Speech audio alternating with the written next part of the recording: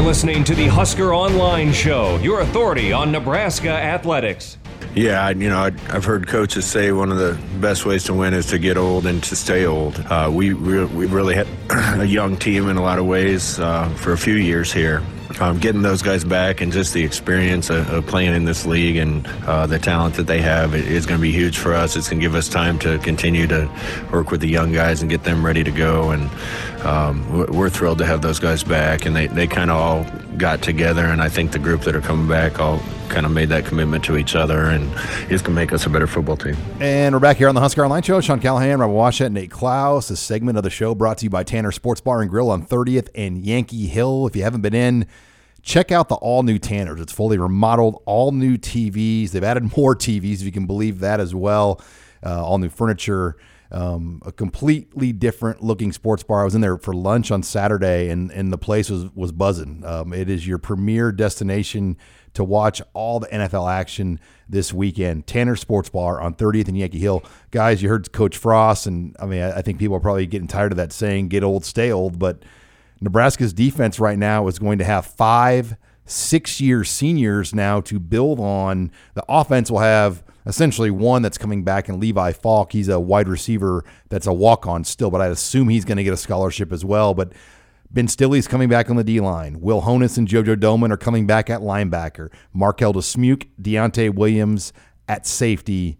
That is a really, really good base. 17 of the top 20 players on Eric Shenander's crew in terms of snaps played, Robin, will return in 2021. Well, and that's not even counting Cam Taylor-Britt, who kind of flirted with potentially making an early jump to the pros. And so, he's a 3-year starter, at least a 3-year, key contributor that is going to be coming back. So all of a sudden, you look at the way Nebraska's defense played this past season. Now, obviously, they had their ups and downs just like anything, but overall, they were the consistent side of the ball as far as bringing it week in, week out. And if the offense had done, anything close to their part, Nebraska's record probably looks a lot better because the defense played more than well enough for Nebraska to win most weeks. Now, they bring back pretty much everyone. Obviously you lose Boodle and, Colin Miller and, a handful of other guys. But by and large, it's the same defense that got significantly better last year from what they were a year ago. And so odds are they're going to be even better next year.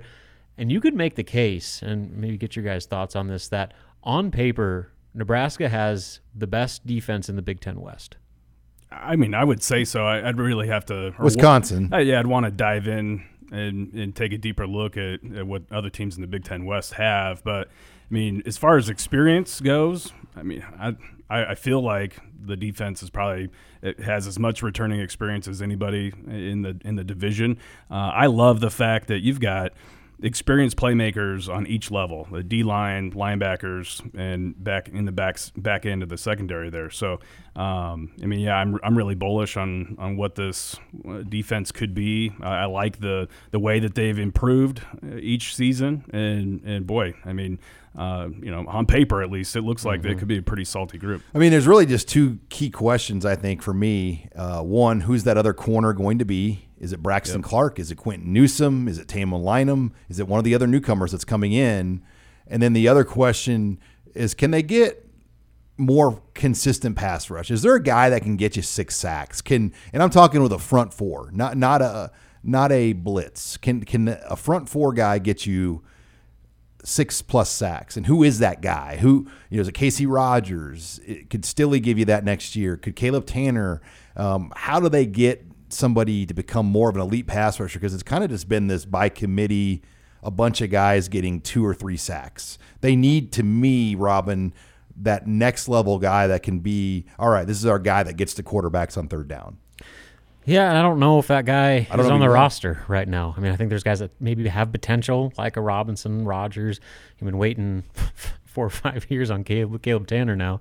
Hasn't worked. But, I think that they can address that still with a committee approach as long as you have 3, 4, 5 guys that are all in that 4 3 to 4 sack range. Because if you're getting, good production from a number of different players, I think that's just as important as having one guy that's your all Big Ten pass rusher type player. So, right now, I don't think that they're going to have that player that is that Randy Gregory type that changes the look of the defense just coming off the edge. But I think that they have a number of guys that can give you quality pass rush numbers, both with sacks and tackles for loss, that can help make that part of the defense take the next step. Yeah, I agree. I think it's probably a by committee approach, but I'm interested to see what another year in the system for a guy like Phidarius Payne does, or if Nick Henrich gets moved to outside more consistently or permanently, what can he provide from that position, along with a JoJo Domann and Caleb Tanner? What can a healthy Blaise Gunnerson possibly do for the Nico that Cooper? position? What about Nico Cooper? Nico Cooper, can he develop and take a step ahead and provide something there? So I think it's always going to be, at least for the time being, by committee approach. But I think there are a number of bodies there that are capable of at least producing in certain situations. You're listening here to the Husker Online Show, and we talked last week about the additions of Marquise Stepp and Samori Toure. They added a linebacker as well, how do you pronounce it? Kolarevic, and they're all here now too.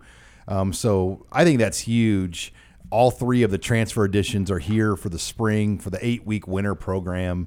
Kolarevic's going to be one of those 4 inside linebackers.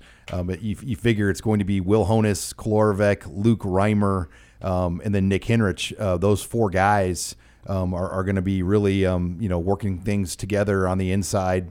But I think just having Stepp here, and Scott Frost talked about him on the show this week, what he's going to bring. And he's like, it's not like I didn't like my other guys, he said, but it's more I want to have a veteran to make sure those guys get the amount of time to develop needed. And it'll be interesting to see just how that dynamic works. Is there going to be some attrition in that room? One of my questions is what happened to Ronald Tompkins. I mean, we saw him as the number 2, and he just kind of went on the milk carton the rest of the year. I just question some of the attrition in that room. Will we see somebody move out of there because of this Stepp addition? Well, so first, I know that this has been asked on our weekly chat a lot, so I'm sure there's other people that are asking this and don't know. So what Stepp's eligibility? What's the situation there? Technically, he has to get a waiver, but they anticipate everyone's going to get a waiver because the one-time transfer rule has not been passed yet. Nope. But what's going to happen is there's going to be like 800 waiver requests, and the NCAA is not going to have the manpower to process those. And they did for basketball pretty much a blanket waiver, right? Pretty much, yeah. I mean, basically, if you had like any reasonable, I guess, request, then they were going to grant it. So I think you'll see something similar to football because there's going to be a lot more waiver requests for football than basketball. Okay, so yeah, having those guys in there, obviously, with Stepp in particular, it changes the dynamic of that room because he probably wouldn't come here if he didn't come in with the expectations of being the guy or one of the guys. And so who else is going to pair with him? You have a competition of talented but unproven young backs that are all going to have to make their case over these next few months of the offseason as to who is going to be that number 2 or co-number 1 or however you want to view it. Yeah, I mean, there's a lot of bodies there, and you also have Gabe Irvin, who's coming in early, out of Buford High School there in Georgia. So, I mean, you're adding a transfer and a high school kid who I think is pretty darn good, along with a bunch of other talented players there that, like you said, are young and unproven. So, I mean, that might be the position to really, really watch and look to see who's going to step up. And, I think that given his experience and how he's produced at the Power 5 level already, Marquise Stepp obviously has a leg up on everybody. But who's going to be that next guy in that group to really do it? All right, well, Nebraska has a decision to make now with special teams, and we're going to discuss that and where that potentially goes next. You're listening here to the Husker Online Show.